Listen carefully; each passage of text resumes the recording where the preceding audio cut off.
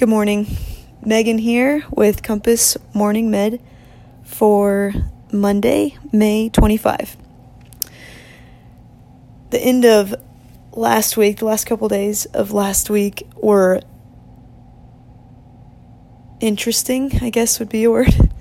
On Thursday, honored the 3rd anniversary of one of my good friends, the death of one of my good friend's mothers. My own grandfather passed away this last Thursday morning. And then a coworker also went to the doctor and found that the baby she was carrying didn't have a heartbeat. So Thursday was just a hard day, a sad day. And then turn around on Friday and a friend had her baby, a healthy baby boy named Emerson. He's adorable. He's perfect. And celebrated the birthday of one of my dearest friends. And then this weekend, it's marking pretty close to 100,000 coronavirus deaths. The New York Times did this phenomenal front page. I don't know if you've seen it for today's paper. It's worth checking out. So much creativity and legwork and thought put behind it, but they selected people all over the United States and picked out little phrases from their obituaries that stuck out. A few of them, these were just some of the ones that stuck out to me, but where her strength was a thing of wonder. Another one was known to many for his amazing Donald Duck impressions. Another one, people were her hobby. One guy saved 56 Jewish families from the Gestapo. Another one says, never at a loss for words. Just staggering to think of 100,000 people. And also beautiful to see little snippets of what people remembered about them. And as we're thinking about that large number in our own Compass group, many today celebrated with them at a wedding.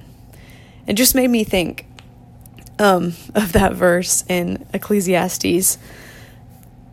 In Ecclesiastes 3, there's a time for everything and a season for every activity under the heavens, a time to be born and a time to die, a time to plant and a time to uproot, a time to kill and a time to heal, a time to tear down and a time to build, a time to weep and a time to laugh, a time to mourn and a time to dance, a time to scatter stones and a time to gather them, a time to embrace and a time to refrain from embracing. That had me laugh out loud when I went to read this book.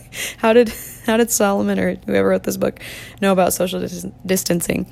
But it continues on, a time to search and a time to give up, a time to keep and a time to throw away, a time to tear and a time to mend, a time to be silent and a time to speak, a time to love and a time to hate, a time for war and a time for peace.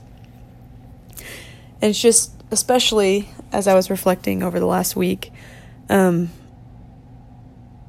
just keeps moving regardless of pandemic, no pandemic, how our own lives are going personally. Life just keeps going on, and it's beautiful and it's heartbreaking, and we're human.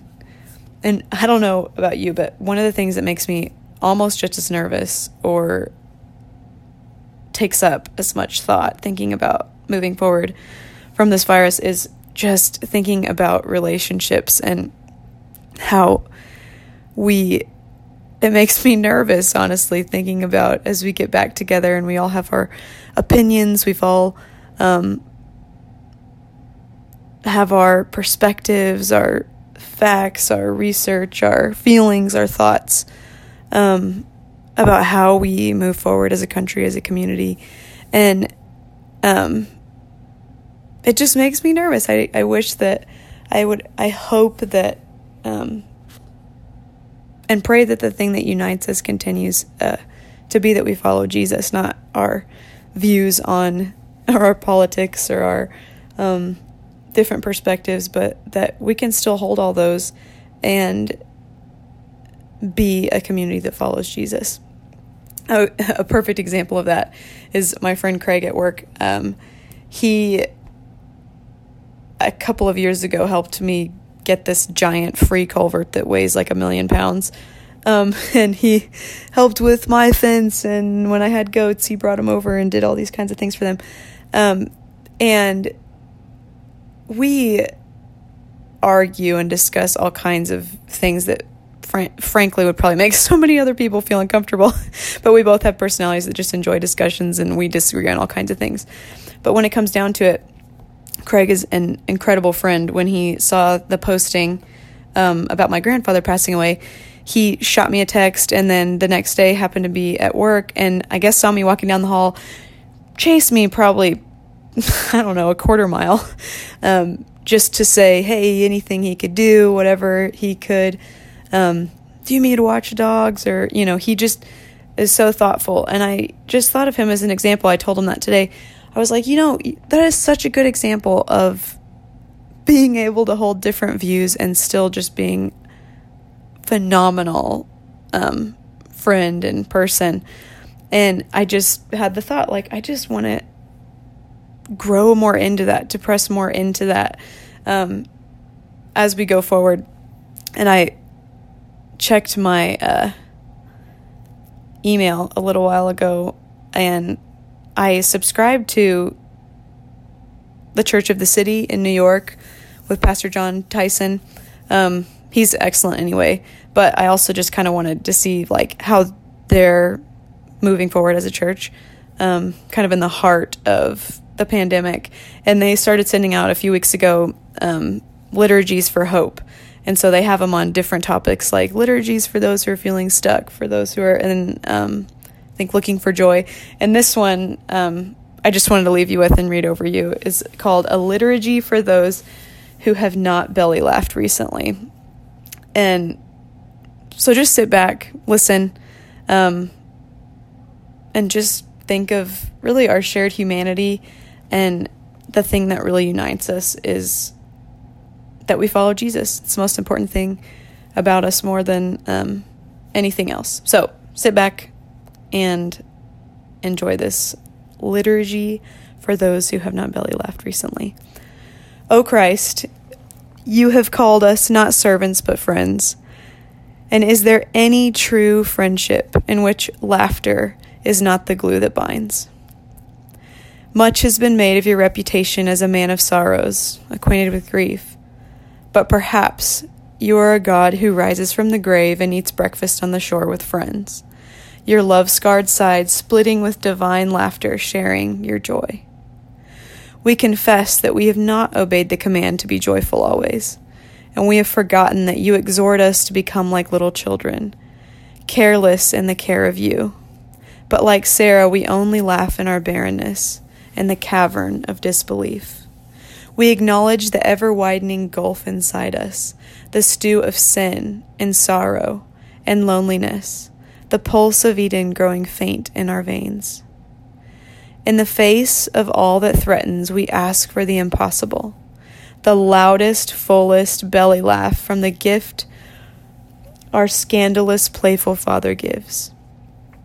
O Lord, we ask that you help us too, as the poet suggests, be joyful, though we have considered all the facts. Envelop us in divine hilarity. Take our cynicism and trade it for delight. Teach us the language of levity. Grief is but an interlude, a shadow, and joy is the truest substance for those who know you. May we laugh deeply with those we love, and alone with you in the secret place. For in this we rejoice with the tongues of the redeemed, and practice resurrection. There is no shame in laughing with our sorrow, for to laugh is to trust in you, to believe that the rug we roll upon will not be pulled out, to understand the author has given us a peek of eternity, and we know how the story ends. Amen.